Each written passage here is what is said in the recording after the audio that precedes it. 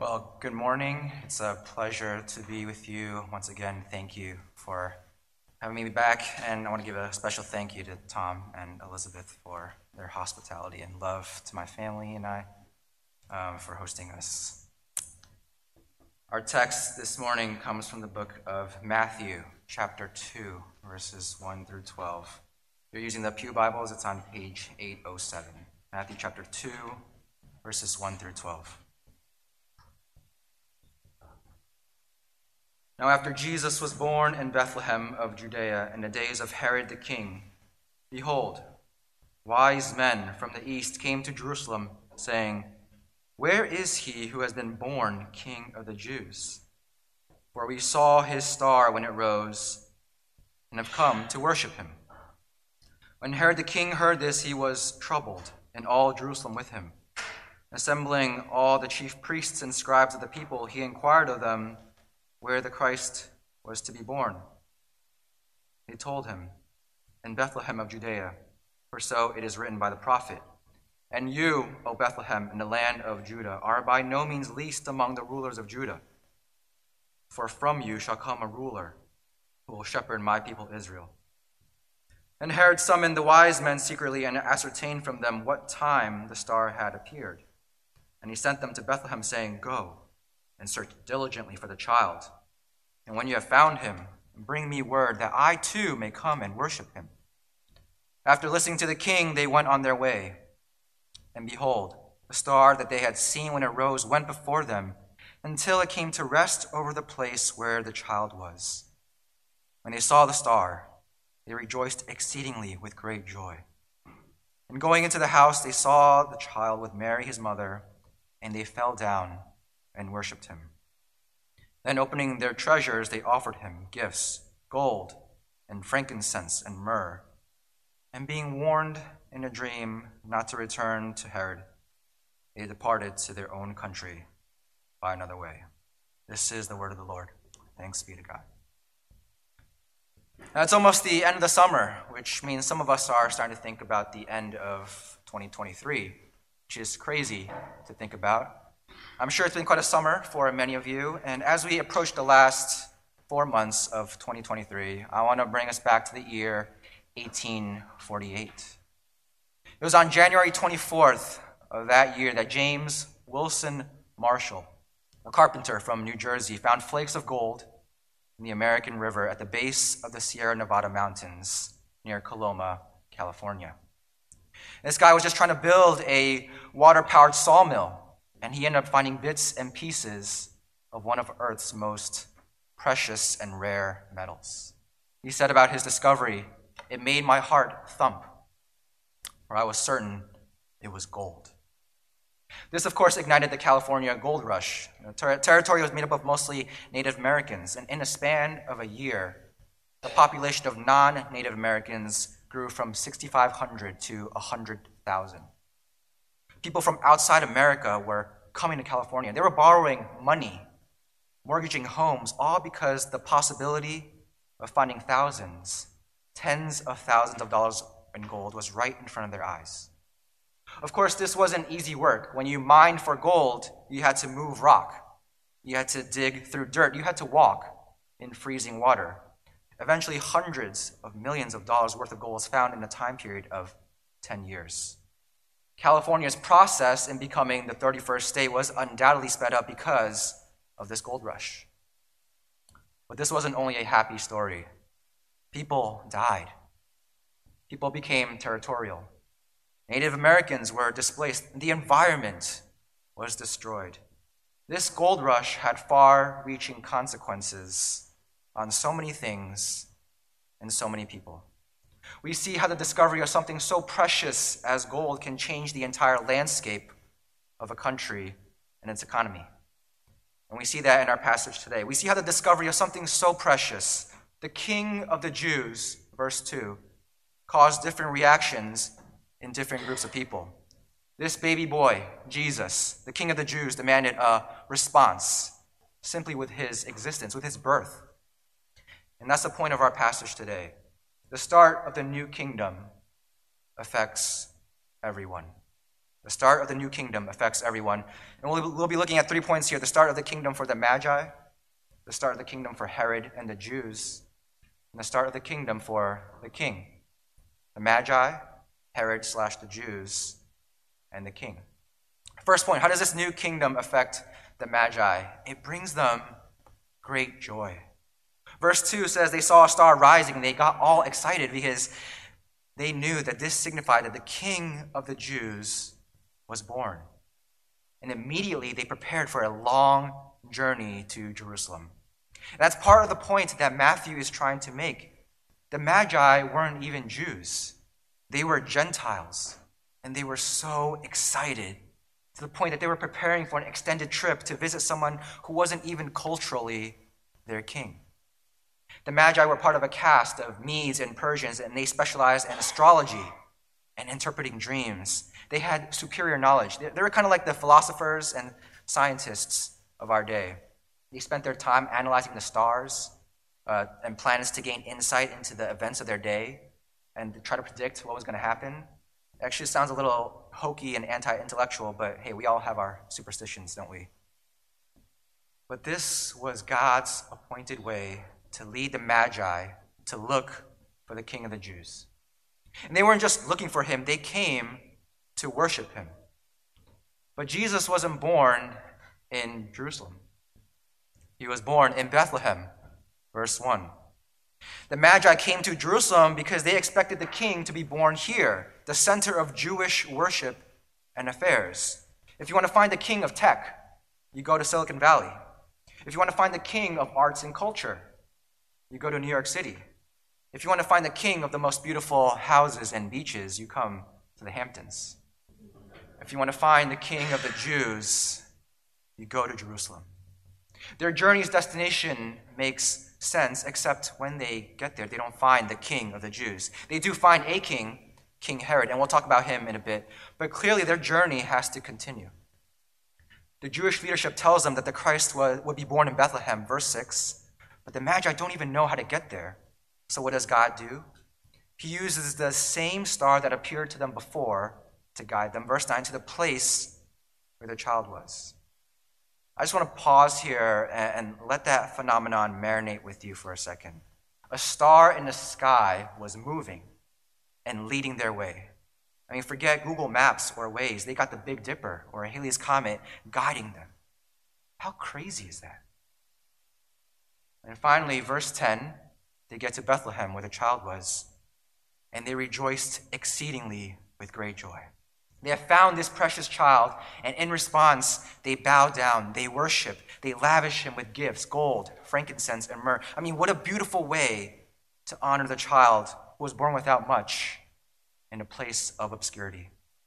There's been a lot of analogy drawn between the gifts given and the symbolism it portrays. Gold was a gift fit for a king. Frankincense was used by priests in the temple, possibly signifying Jesus' priestly role.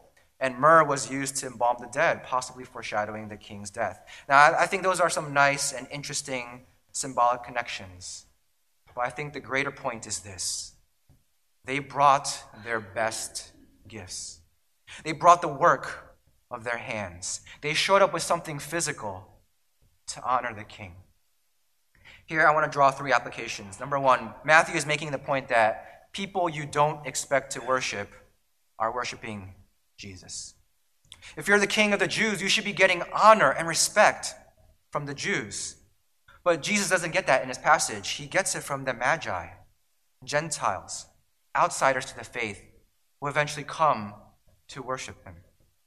Friends, here's a reminder to us that in heaven, we'll be seeing people that we do not expect. But before then, we'll be seeing people come to Christ who we do not expect. Who is that person in your life that you're thinking, I can pray all day, and that person will never believe in Jesus? Might be a family member, a friend, a coworker. Who are the groups of people you've put on the margins of impossibility? My wife and I were watching a show where one of the characters, she cheats on her boyfriend. She also had a past where she had an affair with a married man. So we were talking about that phrase, once a cheater, always a cheater. That's what the world tells you. You'll never change from that scarlet letter on your chest. But what does Jesus do with the woman caught in adultery? He comforts her and forgives her. He tells her to go and sin no more. What does Jesus say to Zacchaeus, the tax collector? I want to go and dine at your house. And Zacchaeus turns around and he gives the money back to all the people he defrauded, and then even more. Are you open to the wonder of God working in people you don't expect? Consider how the Magi's joy and worship might change your mind. Second application here, does worship make you excited? Charlie Drew, he is the former pastor of Emmanuel Presbyterian Church, and he taught some of my classes in seminary. And he said this in one class, and it completely changed the way I viewed Sunday worship. He said, we often come to Sunday worship and we leave asking each other, how was worship today? But that shouldn't be the question we ask. It should be, how did I do in worship today? I mean, that completely flips the perspective of worship. We often come with this consumeristic mindset, right? The music was okay. The sermon, could have been better. I think they could have done a better job in welcoming us. And yes, these are all necessary elements of the worship that the staff should be constantly thinking about. But if the point of worship is to glorify God and to come participate in the declaration of our praise to Him, if it is a response to God's amazing beauty and character and what He has done, let's be honest and grade our response. Friends, ask yourselves, how did I do in worship today? Was there excitement? Abe Cho, he's one of the pastors at Redeemer East Harlem, and he works for City to City. He wrote in a Facebook post his random thoughts on parenting, and they're all really good, but this one stood out. Make church the climax of your week, not another overscheduled event. Amen. Imagine if church was a highlight of excitement in your weeks. Third application, worship leads to tangible expressions. The Magi saw the young child Jesus with Mary, his mother, and they fell down. It wasn't just a bending of the knees. They literally fell on their faces. Now, I'm not someone who gets overly expressive or physical in worship, but friends, joy should be tangible. I'm not saying you need to change your personality or disposition or how you lift your hands in worship, but there's a certain way to live that indicates that you are filled with joy, and that joy is because of Jesus. When non-Christians look at your life, they should be able to say, I may not believe in Jesus, but this person definitely does. Part of that living involves how we relate to our possessions. See, the Magi offered Jesus gifts. One of the parts of our regular Sunday worship is the offertory. And if Jesus is truly your king, offering your gifts is not a burden, but it is a release, a sign of freedom that money is not your king, but Jesus is. What are the things that are currently ruling your life? Your time, your career, your family, your political affiliation, your present circumstances. When you worship something, you're willingly giving that thing your entire life. It's worth asking, who or what am I worshiping? How am I tangibly offering my life to that thing? And is worship of that thing or person actually making my life better? We saw how the start of the kingdom affected the Magi. Next, we see that this kingdom start affects Herod and the Jews. Isn't it curious that God didn't direct the Magi in one fell swoop towards Bethlehem? Yes, Jerusalem was a large city and was probably a pivotal stop for the Magi to rest and to recover from their journey. But this whole awkward scene with the Jewish leadership could have been avoided. You see, this glorious good news does come to the Gentiles, to the Magi, but this good news originates from the Jews. Jesus is the King of the Jews. The point of the passage is that the start of this new kingdom affects everyone. And here, God is giving His own people a chance to respond to this good news. We'd expect the same kind of joy that the Magi had, but this wasn't the case. Verse 3, when Herod the king, the illegitimate king, heard this, he was troubled. And not just him, but all Jerusalem with him. The start of the kingdom for Herod and the Jews is filled with fear and power-mongering. This is not good news to them. They're afraid. But they're not ignorant of what has just happened. You see, what's remarkable is that the chief priests and the scribes, verses 4 to 6, they know where the Christ was to be born. They even quote scripture from Micah and 2 Samuel. They know the Old Testament prophecies that indicated that the Messiah's origin story. This Messiah would be a descendant of King David, and Bethlehem was his hometown. Matthew is explicitly trying to state that the predicted Messiah, the anointed one, the one king to rule them all, is connected to their great heritage in King David, and that this king was here. What's crazy is that Herod and the Jews just stay in Jerusalem. Their rightful king is here. He's been born, and they don't move an inch.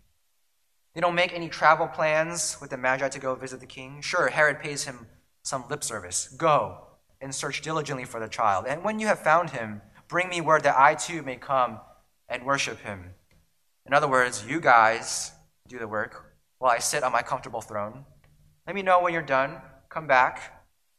And when you've made sure exactly where he is, I'll go and give him my respect. Talk about being a bad manager. So the chief priests and the scribes know where the Christ is. Herod now knows because they tell him, and they even have the word of God as evidence, and they do the exact opposite of what the Magi do. Nothing. Nothing. Here's a reminder that you can know a lot about the Bible. You can know a lot of theology and still not worship God in the right way. You see, King Herod and the Jews were the ones in power. Yes, they were under Roman rule, but they had power under them. They could lord it over the rest of the Jews. They had the structures in place to enact laws that benefited them and would cause terrible burdens on all the other Jews. Now, Jesus would address this later in his public ministry, but it's clear here that the introduction of the rightful king of the Jews is disturbing their sense of peace and comfort and interrupting their power and privilege. John Calvin doesn't mince words when he says this. In a word, so long as wicked men think that it is taking nothing from themselves, they will yield to God and to Scripture some degree of reverence. But when Christ comes into close conflict with ambition, covetousness, pride, misplaced confidence, hypocrisy, and deceit, they immediately forget all modesty and break out into rage. Let us therefore learn that the chief cause of blindness in the enemies of truth is to be found in their wicked affections, which change light into darkness. Here, God gives Herod a chance. God gives the Jewish leadership a chance. How gracious is God that in the revelation of his Son as king, he gives them the opportunity to hear the good news. The good news that we've been singing about and proclaiming every week in church. But the reality is that this good news is only good news because there's bad news that comes with it. God is saying that without him, your life, your kingdom will always be inadequate and incomplete. And realizing that truth is going to be painful. Here it's worth asking, what does this kingdom start look like for you? I know we would all like to be like the Magi, prostrating ourselves before Jesus, giving him our gifts. But if we're honest, we know that living like that is hard. Friends, how does the introduction of Jesus as king challenge your life? What is the one thing, or maybe it's many things, that God is saying, give that to me? And you're saying, no, or I'm not sure. What deep recesses of your heart are you hiding from God because you too, like Herod, are afraid of giving up your power and comfort?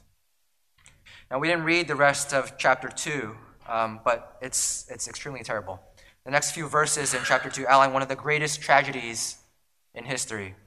Herod kills all of the male children in Bethlehem, all in the region who were 2 years old or younger. Imagine the outcry from the parents, from the families, the last gasp of little children, toddlers, babies, breathing their last breath. Herod made this terrible event happen because he was afraid. He was jealous. He was angry. And yes, he was only one person, but he had the power to cause mass genocide. When I read this, immediately I thought of Harry Potter. When Voldemort hears of the prophecy of the boy who would defeat the Dark Lord, he puts the plan into place to kill Harry Potter, to take out the one threat to his existence. But there's another real-life event that Matthew is trying to draw a parallel with, and that's with the first chapter of Exodus, with Pharaoh in Egypt, when he slaughters all the male children of the Israelites because they were getting too numerous, and he was afraid of losing his power. You see, when evil is left unchecked in individuals, it grows to become systemic evil. And that's how tragedies like these occur. So I want you to ask yourselves, what pride, hypocrisy, ambition, covetousness are you hiding? And are you aware of the effects these things have on other people? Are you aware of how that leads us to participate in patterns and systems of destruction? Friends, if we're honest, there's a little Herod in all of us. Like Jesus' disciples who ask him, we too must ask, who then can be saved? Which brings us to our last point, finally, the start of the new kingdom for this new king. Verse 11 paints a very candid and beautiful picture. They saw the child with Mary, his mother. Imagine with me, if you will, the God of all creation coming down as a baby, growing up to become a toddler, playing with toys, getting dirty, needing to be potty trained. He too needed to learn how to stand, how to walk, how to eat, putting sand in his hand and then sitting in his mother's lap and pouring that sand all over her clothes. I'm not speaking from experience as a parent of young children, I promise. But this same God also comes down in the midst of poverty. He was born in obscurity. He needed a star, an astrological entity, to guide people to come worship him. He wasn't born in Jerusalem, or in the halls of Buckingham Palace, or in the great halls of the emperors of China. He was born on the outskirts of the center. He was born in the margins. There's a term that we like to use to describe people who've made it to the top, but they came from obscurity. That term is from humble beginnings. They started out at the bottom, they made it all the way to the top. In Jesus, we have the exact opposite. The Son of God who was already at the top, living in divine perfection. And he made his way down to humble beginnings. It is this king who would eventually lead this new inverted kingdom, this upside-down reality that would shake up everything they believed and everything that we believe. You see, friends, Jesus' kingdom doesn't make sense when you look at it from a worldly point of view, because at the end of his life, Jesus dies an absolutely scandalous and shameful death, a criminal's death on a cross to pay for sins, not his own because he didn't have any, but ours. It is that death that gives us life. Matthew's identification of Jesus as King of the Jews here will be the same inscription on the cross. This is Jesus, the King of the Jews. A king with a crown of thorns, naked, nailed to a cross, shamed for the world to see because of his great love for us. Think about it like this. The Magi were overjoyed at seeing Jesus, but the Bible, Hebrews chapter 12, describes Jesus as the one who saw us as his joy, and because of that, endured the cross, despising the shame. That is radical love. Jesus' whole life, from birth to death to resurrection, challenges our understanding of power, approval, comfort and control. Those things that we tend to love a little too much, those idols. It is inverted. It is upside down. A life following Jesus means that power comes through weakness. If we have power, we're to use it for the good of others. When we follow Jesus, we no longer need to work so hard to achieve the approval of others because God has already given it to us more fully than anything or anyone else can. Jesus challenges our life of comfort by telling us that he himself is the great comforter who is always with us. Instead of trying to fill our lives with comfort, we acknowledge that following Jesus leads to suffering.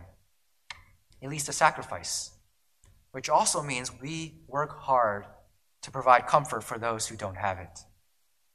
And finally, we give up control. See, so much of our lives is focused on trying to maintain control because we want to know that we'll be okay. It's this reason why we overprogram and overschedule our calendars. In Jesus' kingdom, he calls us to yield control to him who is in control of everything.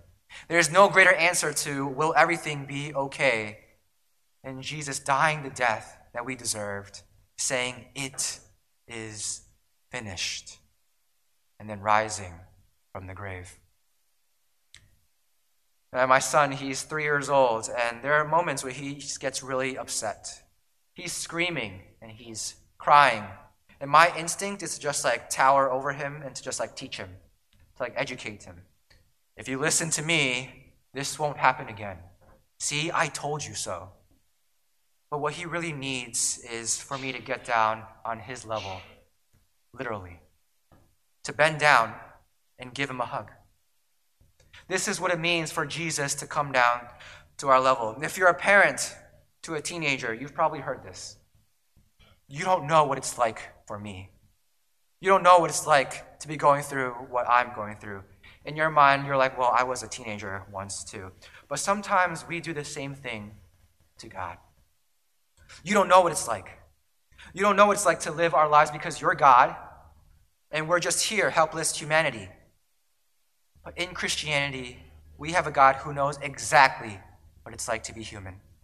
We have a God who understood abandonment, betrayal, loneliness, hunger, thirst, tiredness, real physical pain.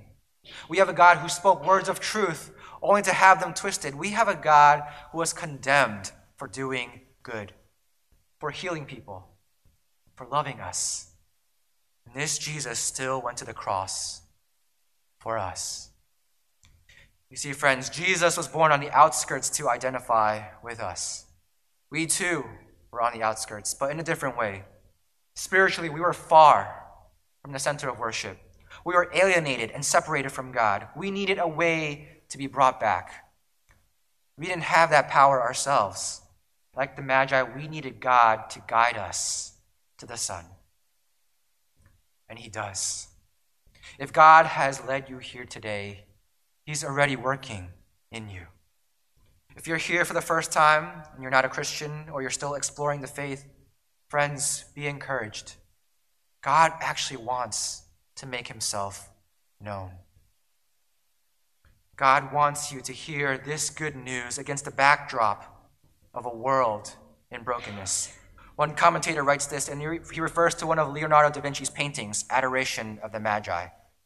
In Da Vinci's painting, behind the Magi and Jesus and Mary, there are buildings in ruin and horsemen at joust. The meaning is manifest. The world into which the Messiah comes is in chaos and decay. Things need to be righted. This is also an element in Matthew's story. When Jesus is born, Jerusalem, instead of being overjoyed, is troubled at the news.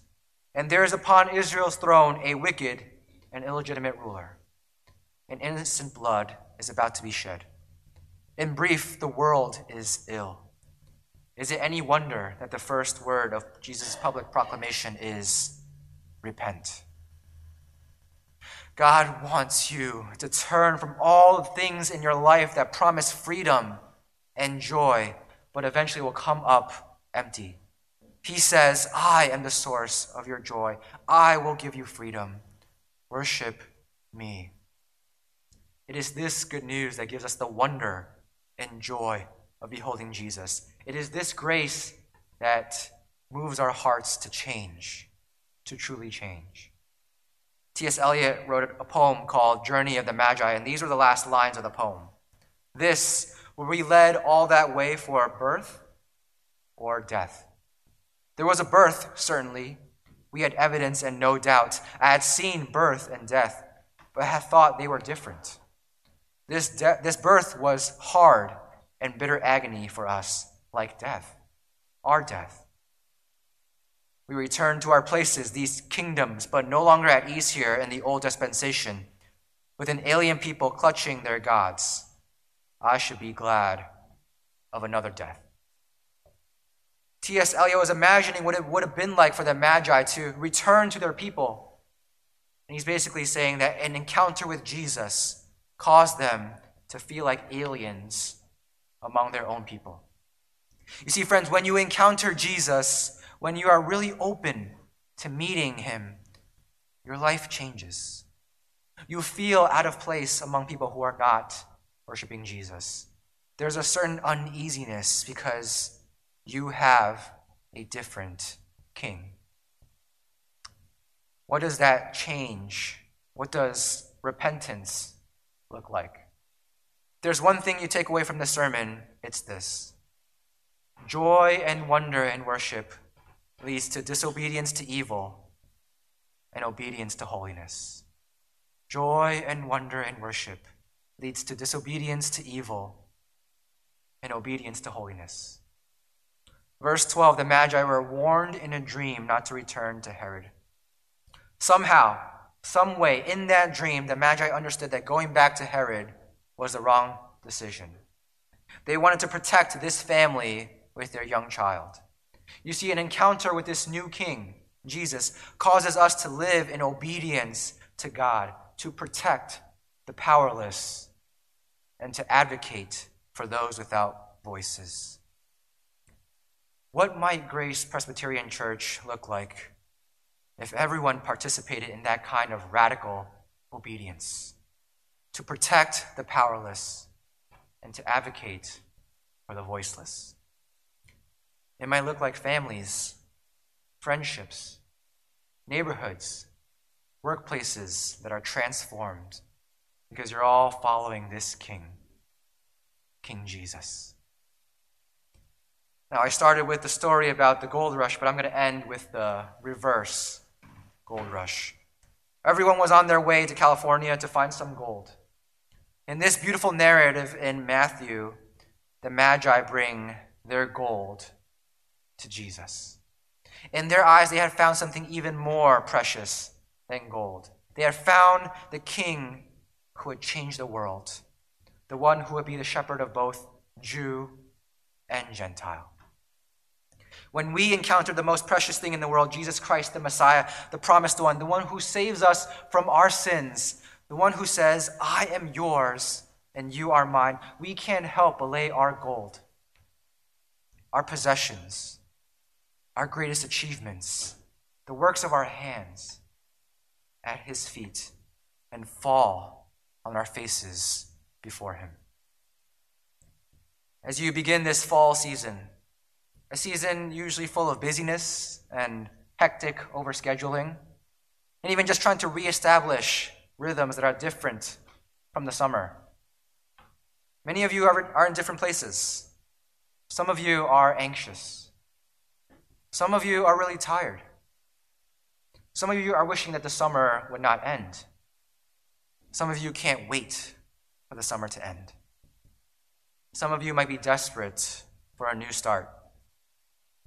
Friends, hear this.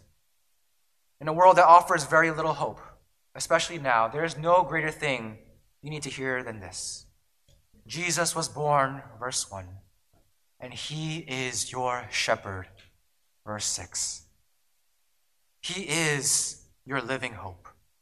He knows what it's like to be ostracized, to suffer with sorrow, because he was born into this broken world. But he also suffered in a way that we couldn't on the cross. And the fact that he would eventually die and rise from the dead tells us that nothing No one can separate us from his love. The Son of God came down to be with us, to identify with us, and yet to live a perfect life, unlike us, and to die in a way that was impossible for us, so that we could say, I have hope, I am forgiven, I'm free, because Jesus has saved me. Let's pray. Heavenly Father, Lord, I lift up this congregation into your hands of love, your hands of great caring, your hands of mercy and grace. Lord, you have never abandoned us. We thank you for the sending of your Son. Lord Jesus, thank you for being born. We thank you for living the life that we couldn't, dying on the cross for our sins. Holy Spirit, make that truth come alive in us, even now. We thank you and pray this in your name. Amen.